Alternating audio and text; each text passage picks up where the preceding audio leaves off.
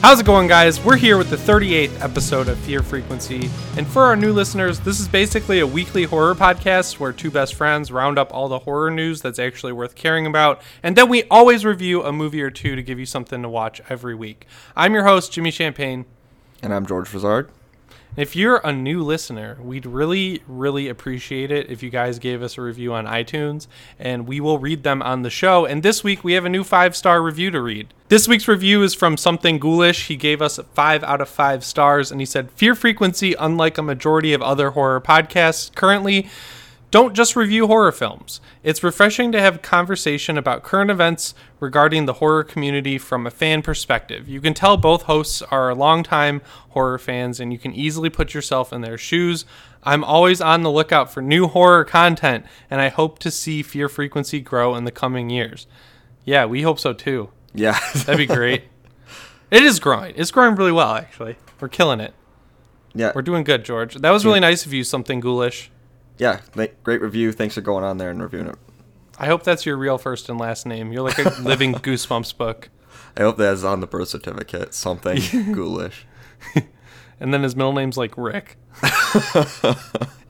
Something Rick Ghoulish. So, George, where can they reach us? Yeah, you can also reach us via email at fearfrequencypodcast@gmail.com. And if you send us an email, we will read the message on the show. Yeah, so this week, we're coming at you live from the dark web. We have some news stories about The Predator, Godzilla King of the Monsters, Glass, and of course, a review of Unfriended Dark Web. But before we get into that, I'm getting an incoming transmission from Haddonfield, Illinois. It sounds like our friend, Dr. Sam Loomis, is dying once again, which means we have a Halloween alert. We got a big Halloween alert this week, dude. My YouTube channel, has been killing it. Lots going on. San Diego Comic-Con was kind to me. So the first thing we have to talk about, there was a San Diego Comic-Con exclusive poster, and I was irritated because it's pretty damn cool, and I was like, I'm not going to get this, but turns out I had a friend at Comic-Con who got it for me. But it's pretty sweet. It's like hand-drawn. I don't really like the logo on it, but it's this cool like shot up from the ground of Michael stabbing down. It reminds me of the Pyewacket poster. Yeah, you see a lot of the trees with the, dead leaves and the old branches coming off of it. It looks very, like, Salem-esque for the setting, which is cool. It looks so good that it looks like he drew over a picture, but I don't think he did because I haven't seen this shot anywhere. It's just a really good looking poster, and it's by Bill. His name is Bill. Good old Bill. Always count on Bill. By artist Bill Sienkiewicz. Sienkiewicz. That's probably how you say it, right? Close enough. Bill Sienkiewicz. You did a good job, buddy. Do you know what the size is on that? No. Probably like average poster size. Yeah, but they're really cool. I would hope it's a big movie one. Actually, all the ones I've ever gotten from Comic-Con have been the like 48-inch by something, like 70-inch or whatever. The letterbox size poster, from the movie theater. Right. I got a few from the last 2 Comic-Cons that were that size, so I would guess it's pretty big. I don't have mine yet. But the way you got them was Michael, like the Halloween account would tweet out, hey, the shape is at this cross street. And then you'd go there and the shape would give you a poster. That'd be kind of terrifying, don't you think? Like, see this? It sounds pretty fun, though. I'm so bummed I didn't go to Comic-Con. I can't miss it ever again. No. I'm going to go next year. It seemed like this was a bad year to miss, too, with all this news coming out of it. Yeah, well, I just read a synopsis of what they showed at the panel on camera and still did pretty well. So, came out on top. But NECA, our friends at NECA, they revealed their ultimate Michael Myers figure, and it's good, dude. I like it. Yeah, this is really a cool figure. It looks so movie accurate, and the movie's not even out God. yet. Yeah, and people are like, oh, you can see the joints. It's like, dog, their figures cost like $25. You can't beat it. Even so, they're disguised well enough. Like, it's not like there's a huge, like, indent on the elbow or anything. It's all kind of, like, ruffled in with the jumpsuit. I did a whole video on this, right? Yeah. Because one of the accessories is a guy's head with a jack-o'-lantern face carved into it. And I was, like, trying to speculate on who it is, blah, blah, blah. Turns out I've already seen who it is. When I remember when we talked about the Rue Morgue article, there's a fucking picture of that cop dead in that article, which I've stared at for like hours, and I just forgot. I had no memory of it. And then after I posted the video, of course, I was like, fuck, that's who it is. It's that damn cop.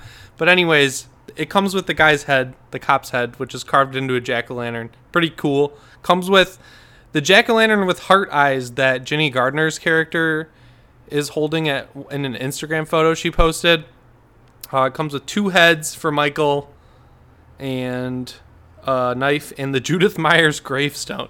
So I think he's going to steal that again in this movie, which is kind of hilarious, right? I mean, you back in Haddonfield, got to get my tombstone from my sister's grave. Right. He's like, number 1, go get the tombstone. Number 2, put it on my back. I don't know, carry it like multiple miles away. Yeah, so Alex from Broke Horror Fan, our friend of the show, he asked Randy from NECA if they had the overall Halloween license, and it turns out it's just for this movie. But they went ahead and made sure Michael looks exactly like he did in the original, just with an older, more gritty mask. So I'll take this. Like I'll count this as a win. Yeah, I'm definitely gonna get this when it drops.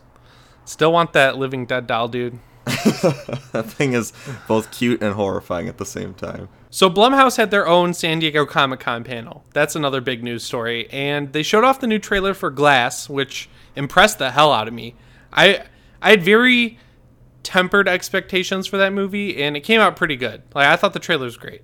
I agree. I thought that was a good trailer. I'm not the biggest fan of what's the original Split? movie? Not Split. Unbreakable? Yeah, Unbreakable. Yeah, I didn't love it either. I went back and watched it after Split, and I was like, that was all right. Yeah, I mean, I think Unbreakable's okay. Like, I think that the last action sequence is like very much a letdown, but I thought the reveal was good. Completely. Like the twist is really good, and it's cool to see Sam Jackson come back, in the role of Glass. Like, all the posters and the trailer look great for this, so I'm happy to see M. Night Shyamalan kind of get his footing back since he was on quite the downturn for a while there. Yeah, he did The Visit, which was pretty good, and then, Split was great. The problem, which I think I brought this up before, the problem that makes me like kind of temper my expectations for Glass is that I think the reason The Visit and Split were so good is because they gave him such a limited budget. They didn't really let his imagination run so wild. But Glass has a pretty big budget. So, I don't know. I mean, we'll see how it turns out. It looked good. It looks like it was shot in the fall, which is great. There was some good scenery in that trailer. And it looks like the Beast is going to be pretty cool in this one. And they're bringing back Anya Taylor-Joy's character, which I really liked. Yeah, so it's going to be kind of interesting to see how they mesh those stories together, but it looks cool. I'm excited for it for sure. Yeah, but this is the Halloween alert. So like the way that ties into Halloween is after that, they showed a new Halloween trailer, but like we feared, they did not release it. But what happens in it is basically there's a one take of Michael going door to door killing people. So he walks into a garage, grabs a hammer, goes into the house. There's like a lady eating a sandwich. He knocks her on the head and takes a knife, like falling down style. Goes outside, sees 2 teens get into a car. And then he's like, ooh, I'm going to get these teens. And then he hears kids trick-or-treating again. So he gets distracted, goes into the next door neighbor's house, and it cuts to her, or he comes up behind the neighbor, looking out of the blinds, and then he smashes her head through the window and kills her. And then we get to see a bunch of shit we've already seen. But it sounds cool. I wish I saw it. No one recorded it. No one posted a leak. Nothing. It was bizarre. Yeah, hopefully it drops in like the next couple days or weeks because I hope so, man. It's not like it's just stupid. I don't like that. It's like, hey, you paid to come to Comic-Con, you get to see the trailer, especially because it was in Hall H, and you never been to Comic-Con, so why would you know this? So basically, people camp out outside to get into Hall H. So it fills up fast. So if you get in there at like 9 a.m, you're gonna stay all day. So a lot of the people in the Hall H panels end up just being people who are hanging around, and it's not even like actual fans. Like, I did the same thing. I wanted to see the Walking Dead panel last year or 2 years ago, so I sat through Game of Thrones, which I've never seen that show, and I don't give two fucks about it, but I sat through the panel just so I could see Walking Dead because I somehow got into Hall H, you know? Right. So it's like they're rewarding people who paid money to come to Comic-Con, and then they're rewarding the people who are in Hall H. That's such a small chunk of your fan base who really wants to see this trailer, I think. Yeah. I mean, I think that would just do huge numbers online if they were to release a new trailer for this, because the hype is so huge around Halloween. So it's great. Yeah, I'm just waiting for that to drop personally, because I'd love to see that. Yeah, and then of course nobody asks Jamie Lee Curtis anything about the new trailer. They ask her these softball dumbass questions that if they Googled for 5 seconds, you could get the answers to already, because they've been out there for months. It's like, oh, does this one bring in any of the other movies? No, it doesn't bring in any of the movies, because that hasn't been beaten over everyone's head enough. Oh, so does Jamie Lee Curtis, does your character have a relationship with her daughter? No, she doesn't have a relationship with... It's like every question we already knew the answer to is what got asked. Seriously, it's so stupid. But I really hope they put out that trailer soon, because I want to see it. Yeah, me too.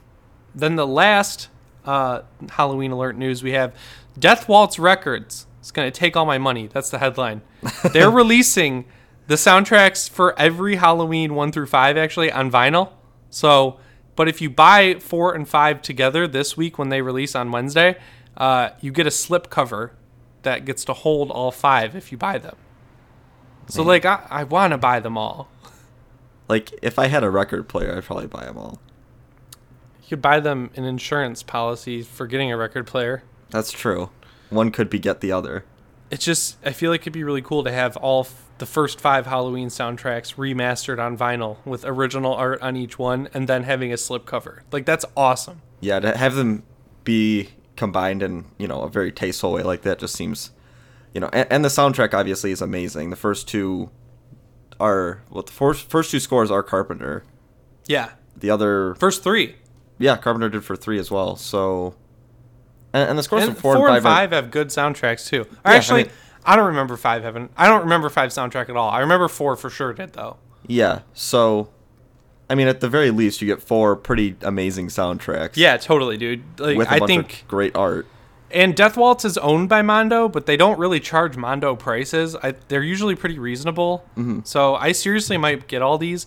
And they were smart by making sure that the first ones were 4 and 5, and those are the ones you have to buy to get the slipcover. Because I feel like if they did 1 and 2, people would get 1 and 2 for the slipcover, but then put it backwards on their shelf and just keep 1, 2, and 3 in there and miss 4 and 5. Yeah, exactly. I think so. You got to buy the ones that people probably wouldn't buy to get the slipcover. That's smart. Right. I don't know. It comes out Wednesday, July 25th. You can buy 4 and 5. So I probably will be buying them. I'll probably give myself that as a birthday present.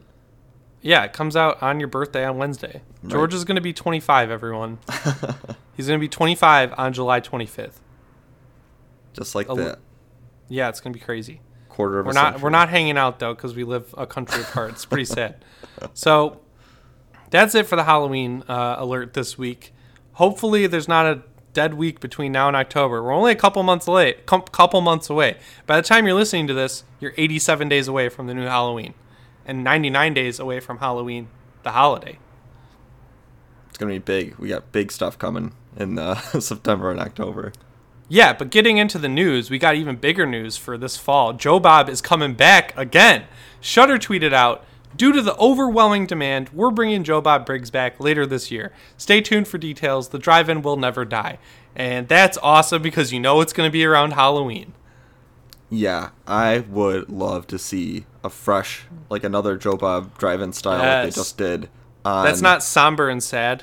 Right, like... This one was bittersweet, it felt like, the whole time, because, I mean, like, the information was great, and it was great to see Joe Bob come back, and he killed it, obviously, but it was, like, it was sort of sad that it felt like it was his last one, that it was like, man, we're never going to get anything like this again.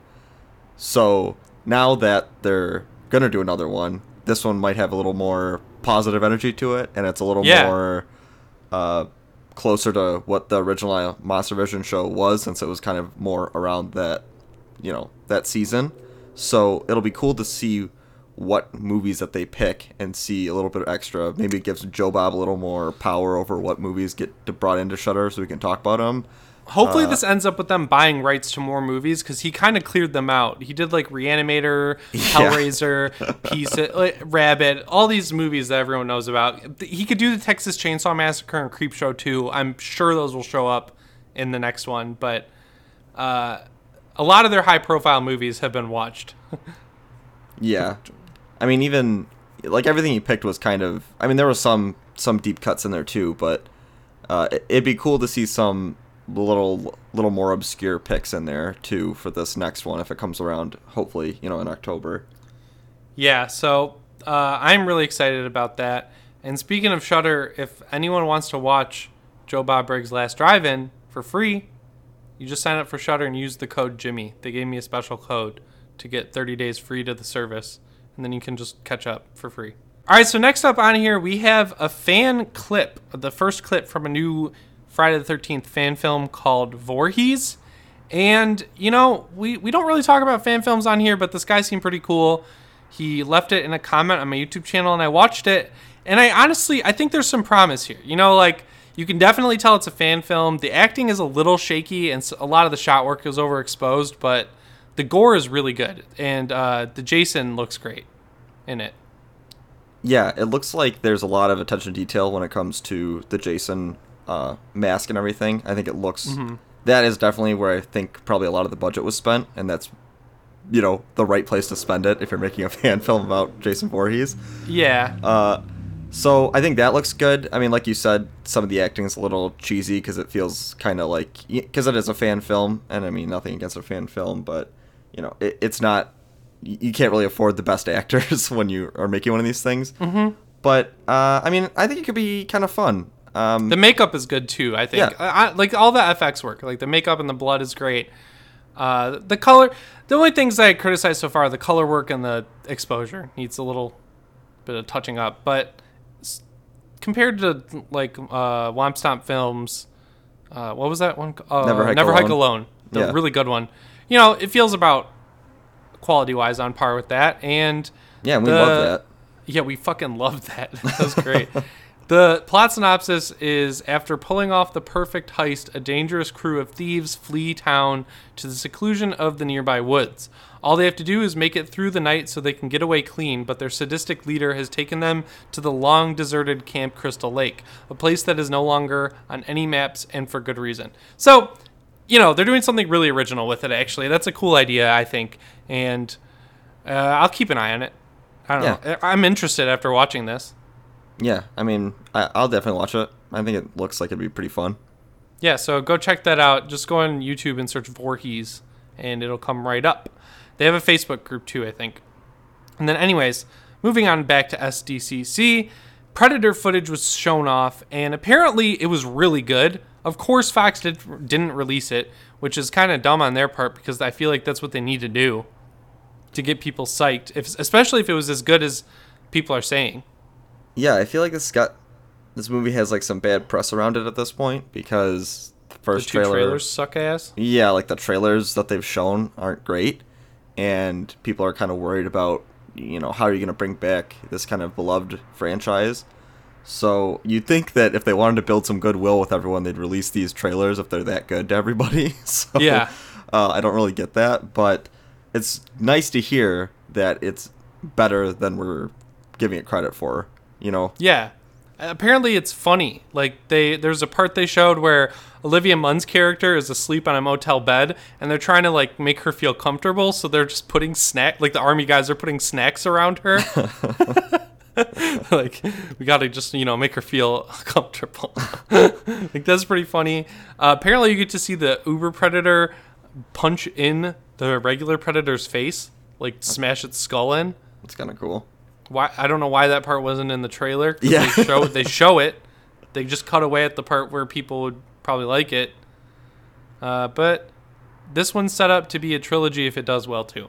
So I don't know. I hope they release something like a better trailer that has some of this footage that was so positively talked about. Yeah, and I think we said it before, but Shane Black, who's directing it, is a really well accomplished and good director. Yeah, like he's a prolific dude. Yeah, so I mean, it feels like it was in good hands with him as the director, but just those two trailers, I don't know what it was, if it just they just picked bad clips or or what, but yeah, and they're giving him the money to fix the things that aren't working out too. They let him reshoot a big portion of the film and take out a lot of the stuff that wasn't testing well. So Fox obviously is committed to making sure this does well too. Yeah, and so that's all good news. Obviously, it's good to hear that what they're showing is good, and they are doing reshoots to cut the fat a little bit. So I'm getting more excited for it as it gets closer to the release. Me too. And so next up on here, there's a game that I've been kind of keeping up with. I play it quite a bit. It's called The Hunt Showdown. Crytek's making it, and it's a really cool game. We've talked about it a couple times, and they've actually held true to their roadmap of patch updates. So they just patched the game and added in some new stuff. They added in suppressed guns and a bunch of different crossbows, and they did light optimization and fog effects were added in. I checked it out. I ended up playing for like 4 hours on Saturday, and it's pretty good. They did a lot of optimization work, which is important because the game runs in CryEngine, so it's like really taxing. Yeah. Like I can get 30 frames per second max settings locked in 1080p with my 1070. So your mileage may vary on your performance, but the game is really good. Yeah, this is one I've been meaning to check out, but I haven't gotten around to it yet. The idea seems really cool, and I love the aesthetic of it. So I'll probably have to check it out now that they are actually supporting it the way they said that they were going to. Yeah, originally I thought it was one of those games where once it comes out of early access, it's going to be free to play, but it's not. Mm-hmm. It's going to be a full price game. So if you buy in now, it's only $30, which is pretty cool because it is fully featured right now. Like it's a full game. Yeah, it's the only totally problem playable. is they only have 2 monsters to hunt. There's a big spider and a butcher, but they really did some work on making the gunplay feel better. Mm-hmm. So every complaint the community has, they're like directly addressing, which I think is important. Yeah, definitely, especially in the early stages of a game like this when it's still in early access. It's good to know that the community feedback doesn't fall on deaf ears. Yeah, totally. So I just want to let people know about that Crytek is actively like patching this game and working on it, and it's pretty good if you want to check it out. It's only on computer though, so you got to get it on Steam. And then next on here, they put out a new full trailer for the Purge TV show, and it looks pretty good. A lot better than that other trailer. Do you watch it? Yeah, it does look good. But a lot of cool stuff in there, like a lot of violence-based stuff. Apparently, there's people who are like giving themselves to the Purge. We saw that in other Purge movies, where I think the dad in Anarchy of like the 2 daughters who are main characters, he sacrificed himself so they would be taken care of monetarily after the Purge. Yeah, we saw that, but it gets a little creepier in this. Like it's young girls in white dresses sacrificing themselves to the Purge. Yeah, because I mean, all crime is legal, so it's like, what is it going to be? It's interesting. Like, I'd love to see how they're going to handle that, because I feel like there's a lot of easy ways for that to go wrong. Yeah. This is an interesting one since the movie they just released was so bad. It's like, I don't know how close they're working with the TV show and the movies and vice versa, like if they're sharing writers, if they're sharing, anything, but I don't know, like I don't really want to get my hopes up for it after seeing how bad the last movie was. So right. But I mean, the trailer does look good. I'm not gonna lie to myself. I am gonna probably check it out when it's on. Yeah, like I'm gonna check it out. It's gonna be on USA. It looks on par visual quality wise with the movies, which actually this one looks better than this show. Looks like it has better effects than the first Purge. Yeah, well, that's not that hard to do. Yeah, it looks on par with my memory of 2 and 3. But I don't know. I thought it was a cool trailer. Yeah, I liked it too. It'd be cool to see it recover after that movie and kind of bring back that movie faith. Made money, so I just think we're just but we're not too critical. We were really critical. Yeah, I mean that's true, and I think that the show is gonna do pretty well since a lot of people do go and see The Purge. I think that will translate to good numbers when it's actually playing on TV. Yeah, and the dust has settled a little bit. I still hate that movie, but like thinking about it, I did like the first 3 Purges. So if they can course correct back to the quality level of those, I think I'll be happy with this. Yeah, I'm right on board with that. So I don't want to write it off completely, but at the same time, I don't want to get my hopes up for it. Yeah, and exactly. And be disappointed. So next on here, we got the plot synopsis for Annabelle 3. It kind of came out of Comic-Con, but no one really... It kind of like just slipped by me, but it seems really cool. So the new Annabelle movie is going to take place in modern day, and Annabelle is going to bring all of the artifacts in the Warrens Museum to life. And the weird thing about this is David F. Sandberg is working on Shazam, and so this time around, Gary Doberman is directing and writing. He's not just writing. So, I don't know. I think this looks cool. It comes out next summer. Yeah, that's a really interesting plot to work around because, you know, we see all those trophies that the Warrens have collected over the years in that special storeroom. So, I mean, it's sort of funny that it's almost like a similar plot to the haunted Goosebumps. Halloween. Yeah, like where basically the number one living doll comes back to resurrect all of their creators, like other things. Yeah. So it's like an adult version of Goosebumps 2, which is sort of funny, but... Yeah, in my head, Goosebumps 1 was better than I thought it would be, and the Annabelle franchise is... The first one was pretty good, I thought, and then the second one is amazing, so... I'd rather Annabelle tackle this idea than the Goosebumps franchise. I mean, the only thing that sort of worries me is... It might get crowded if they try to resurrect every single thing in there, because it's like a huge room with all these, you know, like a ton of artifacts in it, and it'd be hard to give both like a story to Annabelle and even like 15 artifacts from that room. Yeah. So I hope Zach Baggins makes a cameo. He has a long-standing rivalry with Annabelle after the original Annabelle was brought on Ghost Adventures. So I feel like they kind of owe it to Zach Baggins to let him be in this film at some capacity. Yeah, let him clear the air a little bit. Let him take on Annabelle one-on-one like he's always wanted. No holds barred. Come on, Gary Doberman, you coward. Make it happen. It's just Zach Baggins with his Prism glasses on with like with a Raggedy Ann doll. He's just like, come on. I'm going to kick your ass. Your energy isn't dark enough for me. So yeah, I'm excited for Annabelle. I hope my boy Zach Baggins is in it. He liked one of my tweets, and I thought about it for like 3 days. But yeah, I think the plot does sound interesting, and I really like the second Annabelle. So yeah, that movie's so good. Yeah, so I think if it's that same level of quality, then this is, it's executed well, and this will be a good addition to the Conjuring cinematic universe. I always forget that the Conjuring CCU is not a Blumhouse thing. Like, it just feels so good that it should be a Blumhouse thing. Yeah. But it's not. It's just Warner Brothers. I think it's because Insidious is a Blumhouse thing, and that's I connect that with the Conjuring universe because of James Wan. Right. But I don't know. Speaking of trailers, did you watch that trailer for Godzilla King of the Monsters? Yes, I did. Holy shit, was that the best trailer I've ever seen in my life. It is really visually stunning. That trailer was amazing. Yeah, dude. Fucking Rodan. How do you make Rodan look cool? They did it. You know who looks great? Mothra. Mothra is so cool in it.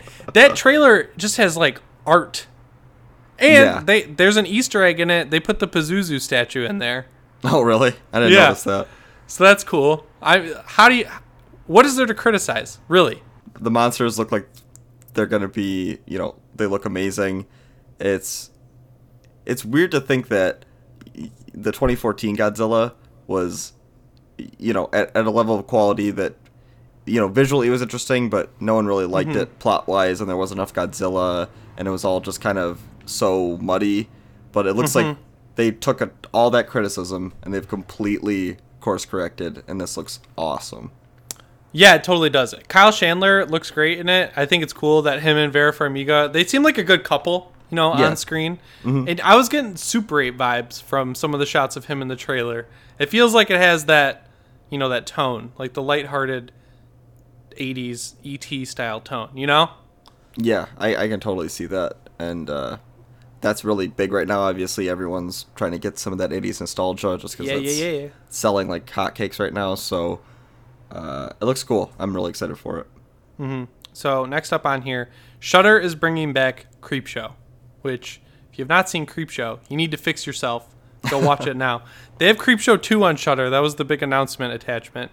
I don't know why they couldn't get the first one, but they're both good. 2 is really good. 1's really good. Greg Nicotero, who's the former showrunner on The Walking Dead, I think he just quit.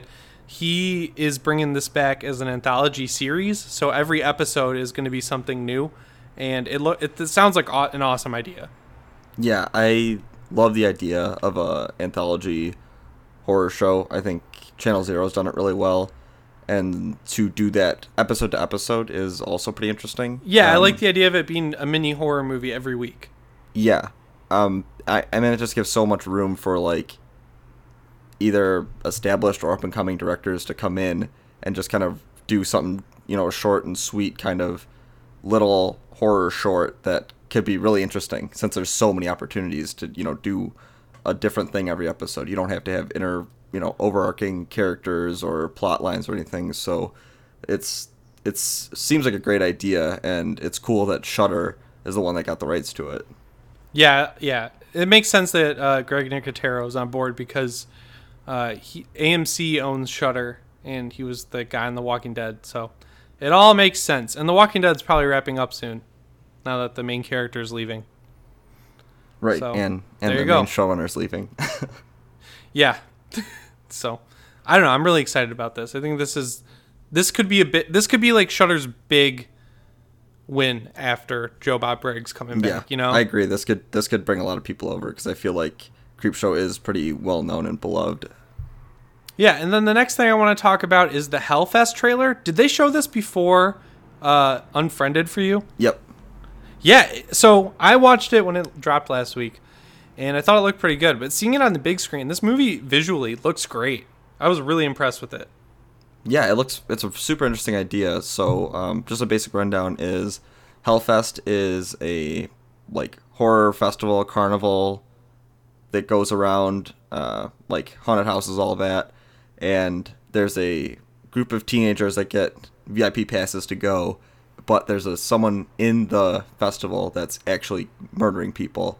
So it's like the perfect setup for a serial killer, because it's supposed to look like people are getting murdered.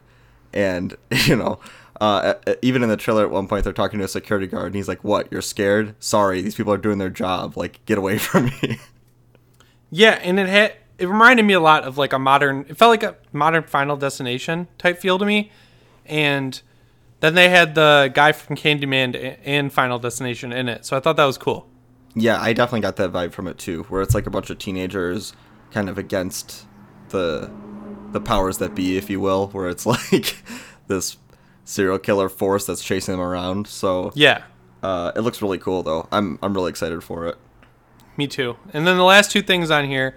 The first one is that Hulu released a Castle Rock quote-unquote documentary that's like half promo for the show but half information about how the location ties into Stephen King's works. It's like 25 minutes. I think it's pretty good. Definitely worth watching. Did you check that out? Are you going to check it out later? I checked out a little bit of it. I didn't watch the whole thing, but like you said, it's cool that they are kind of preemptively putting it in place so you can kind of go in with the right frame of mind for what stories are going to be in it, how they're going to be connected. It might be smart to watch that before you actually watch a show when it drops on Wednesday. Yeah, I'm going to definitely check that out on the 25th. And then the last thing in the news section is that Jane Levy, her character in the show is named Jackie Torrance. That I thought we talked about that last week, where someone commented that on one of my YouTube videos. I was like, there's no fucking way. But it is true. Her name's Jackie Torrance, which means she's probably related to, the people from The Shining. In some way. I don't know if they're going to try to take like a Dr. Sleep angle where maybe she's the descendant of Danny or what, but it's sort of a weird thing. It'd be weird if they just have her name as that and don't do anything with it. Yeah, that would be really stupid. Kind of like casting Bill Skarsgård as not Pennywise. Yeah. But who would do that? But who would do that? So it's so up in the air because it could just be, them trying to nod to it because they can't get the rights or they don't want to incorporate that story. Or it could be, a pretty important plot element to the show. So at this point, we're just going to have to wait and see. Yeah, I'm really excited to check that show out, though. So with that, we're going to take a quick break, and we'll be right back with our review of Unfriended Dark Web. Victor Crowley has slashed its way onto VHS. BrokeHorrorFan.com presents the 4th installment in the Hatchet franchise on nostalgic, fully functional VHS tape approved by writer-director Adam Green. Victor Crowley on VHS is limited to 500 units, with 3 cover variants to choose from. Get your copy now at WitterEntertainment.com. That's WITTER Entertainment.com. All right, guys, we are back with our review of Unfriended Dark Web, which, as you probably knew if you've been listening to the show for a while, neither of us were very excited for, just to be totally honest. Yeah. I personally fucking hate the first movie. I think it's way too much credit for just relying entirely on a gimmick, and I don't like pretty much anything about it. But Unfriended Dark Web really impressed me. Not gonna lie. I really like this movie. Yeah, I was pretty impressed by how much of an improvement it was over the first one, because I'm in the same boat as you. I don't like the first one pretty much at all. I think that the only thing about it that has like any merit is just that it's a unique idea. Yeah. But I think you and I were texting about it, and you said that this movie makes the first one feel like a proof of concept, and then this one is like what they wanted to do with it, or like, it just kind of is what they can do with this kind of, I don't even know what to call it, like genre or like style of filming. Whatever you want to call it.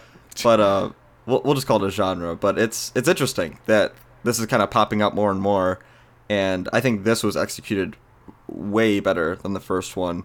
It felt less of like a gimmick and more of just like an interesting way to tell this story. It assumes you've already bought into the gimmick. Yeah. It does not waste any time like look how cool this is, like in the first movie.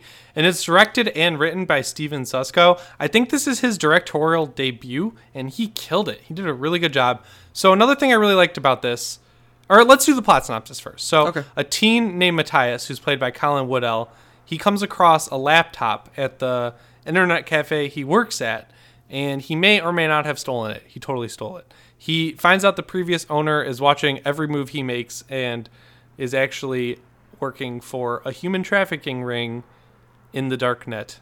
And it gets fucking crazy, man. So a thing I really like about it is that this time around, they didn't go with relative unknowns. They went with actors that you probably know, like Colin Woodell or Rebecca Rittenhouse. A lot of people like her. Betty Gabriel, we just saw in Upgrade. Yeah. She was the police officer. And she was really great in that role.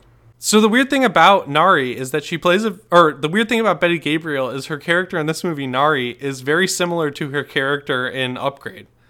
Yeah. Like she's a cop who's like too smart to know what's going on, Uh-huh. Like she's not gonna have any wool pulled over her eyes.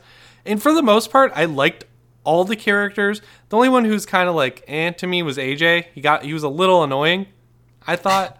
Yeah. And I guess Serena, Rebecca Rittenhouse's character, didn't really do much, and neither did Lex. Lex I didn't dislike. She just didn't do anything.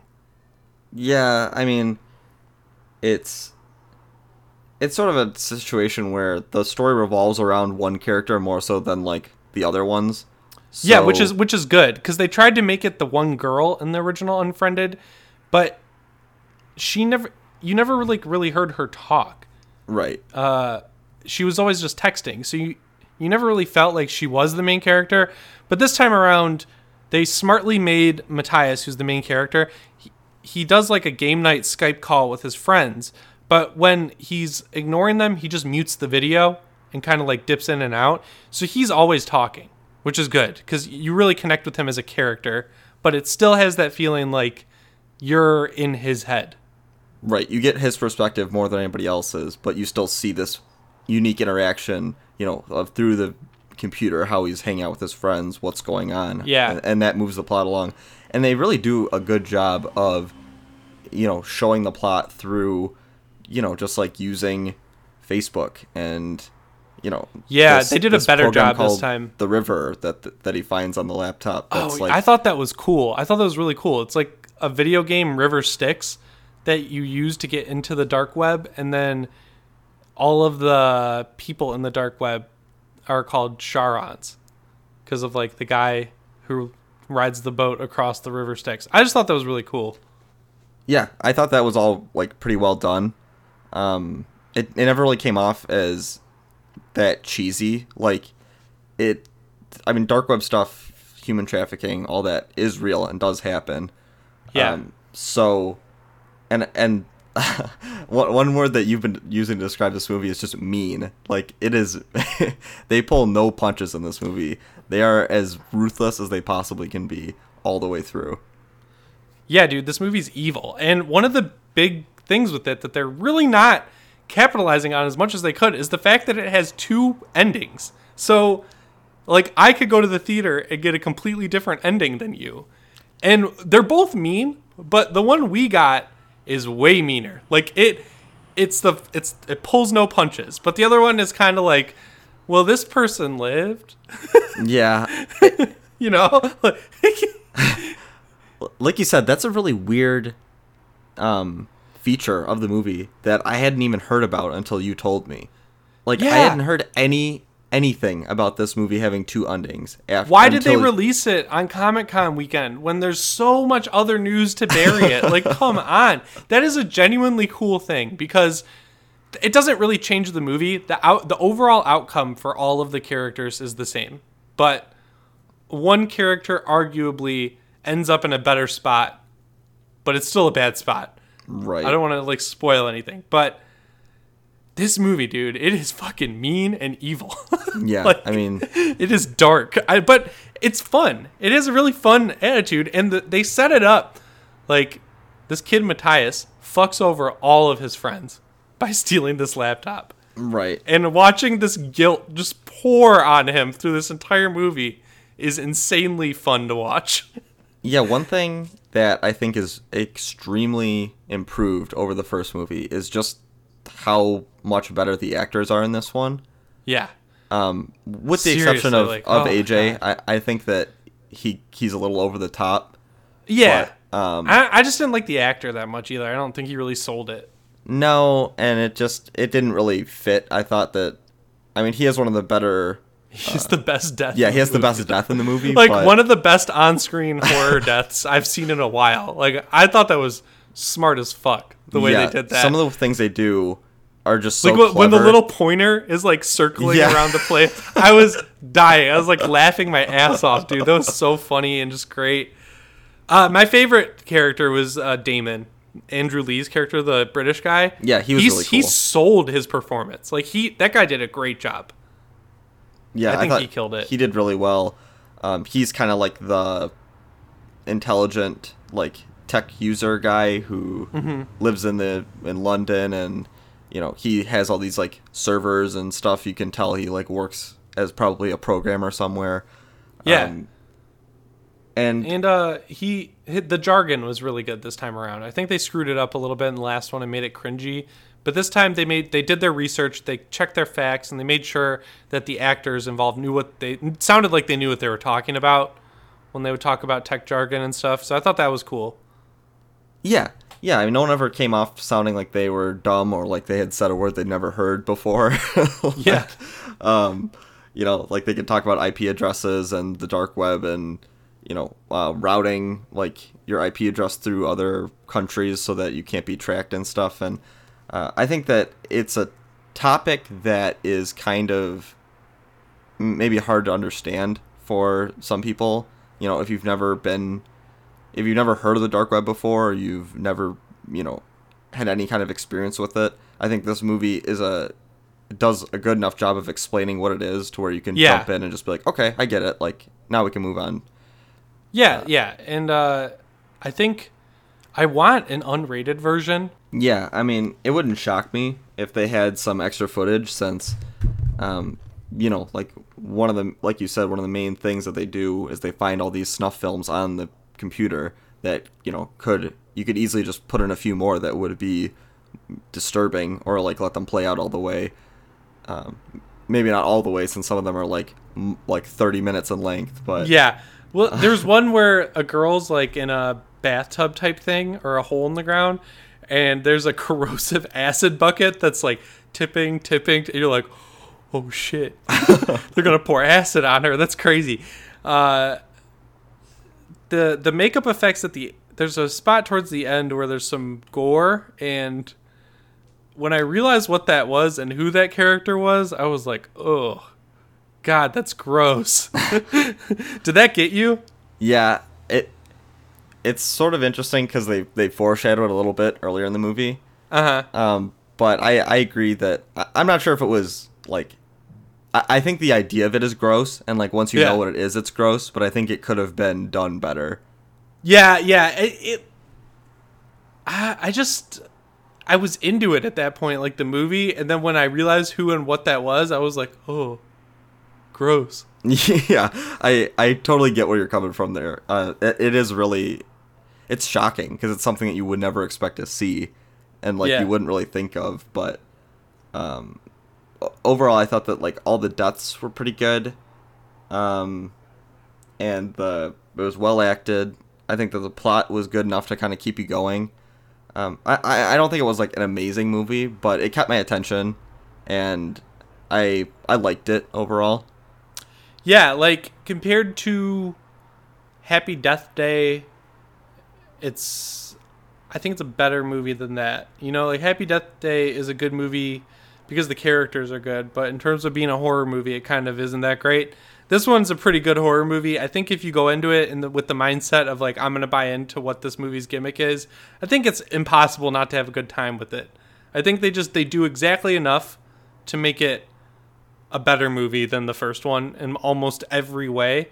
And it's just fun. It hits the same vibe as Final Destination, you know? Like, or it's just a blast. Yeah, I totally get that feel from it, where it's, you know, it's a bunch of teenagers against this unstoppable force, and when they really want to get you, they'll get you, and it doesn't pull. I like that they were real people this time around and not a ghost. Yeah, I think that's way smarter to have it be a real external force acting on them rather than a ghost that haunts their Skype messages. Yeah, like, come on, dude. And I like the effect of the dude Hex, like sending the blacked out messages on Facebook, and then it's like, and like they disappear. I thought that was kind of cool. So guys, the dark web actually just got us. My computer shut off while we were talking about this movie, and I turned it on. Everything was saved, thank God. But damn, that was creepy. But what I was talking about before it shut down was Amaya is a character in this movie who's Matthias' girlfriend. She's kind of like the MacGuffin. She is reduced to a MacGuffin. She's not a character whatsoever. And having her be deaf was just kind of like, it just felt like an extra step that they used kind of interestingly, but I wish they would have not used it I wish if they were going to make her a deaf character, they would have made her a character rather than just make her a MacGuffin / plot point, you know? Does that make sense? It just felt like a little disingenuous. Yeah, because... like, kind of scummy.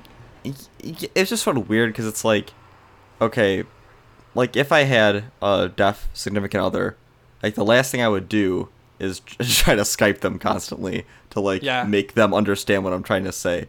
Like, if you can easily communicate in another way, why wouldn't that be your preferred method? Why would you try to Skype someone if you can't understand the other person through visuals or audio? Right. So that just seemed kind of weird, and like it just didn't make sense logically why that would be like a big issue or like a breaking point. You know what I mean? Yeah, totally. It just felt like, I felt like they wanted to do more with her, but then they were like, we don't have a lot of money on this movie, and we just gotta figure out a way to like keep Matthias hooked, you know? We gotta keep Matthias really involved in this. They did a better job at making it seem like the lead cared about their significant other in this movie than the last one, but I still don't think they did a great job overall. Yeah. Yeah, I mean, it could have been done better. I don't really know. They could have just made her maybe not deaf, or Yeah. Like, you don't really lose a lot by doing that. yeah. I mean, they could have wrote around it a different way. It just didn't really feel like that. I mean, it wasn't like a clever writing tool or anything. Like, they never used it in an interesting way. It was just kind of like She's weird. deaf. Yep, it's just kind of a weird like hurdle that the movie like, carries with it the whole time. It's her. The importance of her character being deaf varies based on what ending you get. I will say that. And the ending we didn't get uses her deafness in a very clever way that is also very mean. Once again. So, I don't know. So overall, I'd give this movie a 7 out of 10. You know, it's a good time. They executed well on the concept of filming through a computer. They did a better job than the original. They improved on the original in almost every way. It's acted well. It has some good scares and some good kills. It has a few shortcomings, but overall, I think they made good on the concept that they introduced in the last movie that they totally botched, in my opinion, the first time around. Yeah, I agree. I think it's a massive improvement over the first one. So if you like the first one even an iota, then you owe it to yourself to go see this one. And yeah. I mean, even if you're just kind of interested in this subject, this plot, I'd say go see it because it's interesting and it's pretty well executed. Yeah, so I'd probably give it like a 6.5, but I liked it. Yeah. I'd recommend go seeing it. And if you like the idea of it, you should definitely check out The Den. I'm sure that's streaming somewhere. This movie is very similar to The Den in a lot of ways, but I think The Den is overall a better movie. Yeah, I'd agree. I think out of the few movies in this genre, this like computer POV, I think The Den is still number one. This didn't dethrone that. But yeah, no. I would say that this is not. That doesn't mean this is a bad movie. I think it does the genre way better than it did the first time around, and I think it's worth seeing for sure. Yeah, and I think this one's definitely worth checking out in theaters because I thought it was like distributed by someone else, like distributed by a bigger company. But Blumhouse, this is a Blumhouse Tilt movie, so they did it all in-house. So I think it's definitely worth checking out, and I think we should reward the fact that they improved on the first one massively. I think it's worth indulging them a little bit and going and seeing it in the movie theater. Because the gimmick of getting two different endings, I think, is fun, Yeah, and that's something they should have hyped up a bit more. But yeah. But I digress. I think that is really interesting, and that's just a really cool, unique feature of the movie that I think, at least, I don't know, I'm not just saying you have to go and see it twice to hopefully get the other ending, but I think that's an interesting enough element to the movie where it deserves you at least going to see it in the theaters once. Yeah, and you know what? I kind of liked it enough to where I'd like to see that other ending, and I have a movie pass, so I might go see it again. Because why not? There's not a lot of great horror stuff out right now in the theater, so right. I might go check it out again. And it has a reference to the game Soma, which I think is pretty cool. Like, if you want to have... Damon has a Soma poster on his wall, and not only did they do a better job at referencing Soma than they did referencing Halloween in The Purge, they picked the right character to do it this time. It didn't feel tacked on in any way. It was just like, it made sense, and I thought that was cool, because that game's really good, and I don't think it really got as much hype as it deserved when it came out. That game's fucking awesome.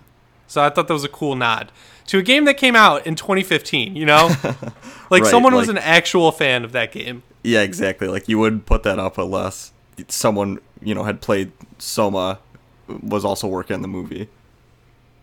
Yeah, so that's all we got this week. I really liked Unfriended Dark Web. Probably going to see it again. And some housekeeping here. If any of you guys are going to the Midsummer Scream convention this weekend down in Long Beach, I'm going to be there both days, I think. So if you see me, feel free to come up and say hi, and I hope to see you there. Unfortunately, George can't join me. No, I just went to Nashville for like 4 days, so I can't really go all the way to California now after just getting back. Is your brain operating correctly? Yeah, I mean, it wasn't a huge time difference, but I'm definitely still in vacation I meant from mode. like, did you drink a lot of alcohol? Oh yeah, yes. Did you bring me back some Yingling? I have some Yingling. Don't worry. You better fucking save it for Christmas. I I'll swear to put some God, aside. if you drink it all before I come back, I'm gonna be pissed. I love Yingling, you guys. You can't get it in California and you can't get it in Michigan. The only reason I know about it is because one of my college roommates went down to like West Virginia or some shit for a Christmas break to meet up with his girlfriend from Poland, which is a whole thing. And he brought back Yingling, and I loved it. It's funny. One of my buddies around here says that he visits New York kind of frequently for business, and he said that when he goes out with some of his like work friends from there, and he orders Yingling, they're like, "Why would you ever get that? It's like the cheap, shitty college beer. Like, get something better." And he's like, "It's exotic. Like, I can't get it, so I have to get it when I can." And it's good. Who the fuck doesn't like Yingling, dude? Buttheads, that's who. A bunch of buttheads. Yeah, so feel free to email us your thoughts on Yingling to podcast@fearfrequencygmail.com. That's not it at all. That's not it. What's our email? fearfrequencypodcast@gmail.com. Only email us if you have something to say about Yingling. I'm dead fucking serious. If I get one email about unfriended dark web, I'm going to be pissed. I'm going to be real mad, George. This is a Yingling only podcast from now on. Yeah, from now. No, but seriously, let us know what ending you got in Unfriended Dark Web, and let us know which one you like. Let us know if you're disappointed with your ending or if you're happy with it, and we will definitely read your email on the show next week. Even though I just realized that neither of us have notifications on for that email address, so you want to check right now, George, in this little after show and see if we have anything to read on the air? Yeah. Let's check the Fear Frequency Gmail. Let's give it a quick look. See. This is for the real fans because, as you guys have probably noticed, we're trying to have a more produced show that's like more fun and like actually our podcast. So we're putting all this fun shit at the end. No, I don't really see anything from a fan. We just just some stuff about getting on Spotify and stuff like that. So yeah, Wenbin Fang built a tool called Listen Notes. good for him. Yeah, that's the only email in there. I don't know what he thinks about Yingling. No, I don't see one thing about Yingling in here. Not a single thing. Guys, send us your Yingling fan art. Please. What do you got going on this weekend, George? You doing anything fun for your birthday? I don't really have anything planned yet, but I'm probably just gonna, do a casual whole fifth, something easy. You took me by surprise with that one. I was not expecting that.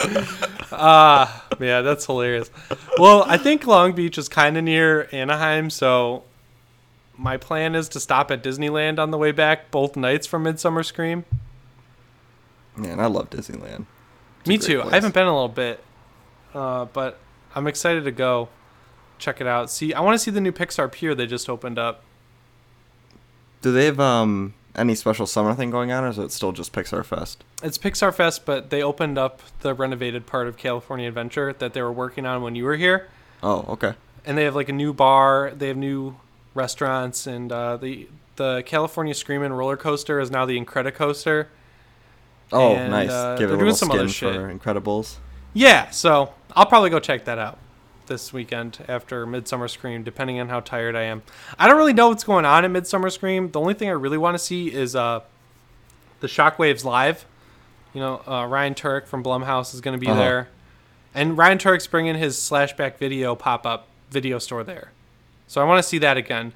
Because when I saw it at the Nerdist Halloween party, it was like kind of torn down for the party. They moved all the stuff out of the way, but I could see the shell of the video store, and it looked awesome. And they had a bunch of Fright Rags merch there. So if I can get Fright Rags t-shirts at Ryan Turek Slashback Video, without having to pay their shipping, I will be very happy. Yeah. Because you get wrecked on their shipping. For sure. Because I don't mind paying $25 for a t-shirt, you know? But $30, $32 after shipping for a t-shirt, that's when I'm like, man, do I really want this? I usually buy it because I'm stupid, but like... But it gives you at least 1 second of like doubt where you're like, do I really need this $32 baseball tee? I'm like, yeah, Ben makes you're great like, oops, shit. I already bought it while I was thinking about it. I want to support him. I'm like, I could take the $7 I'm spending on shipping and put it in a little piggy bank so I could pay for the life-size Michael Myers one day. But then I just buy the t-shirt. Yeah. So sadly, it gets put off another day. The right, giant guys. life-size Michael Myers. I'm going to go edit this podcast. Thanks for listening. George, you want to bring us home? Yeah. As always, come back next week for more horror news and reviews, and you never know who might be listening.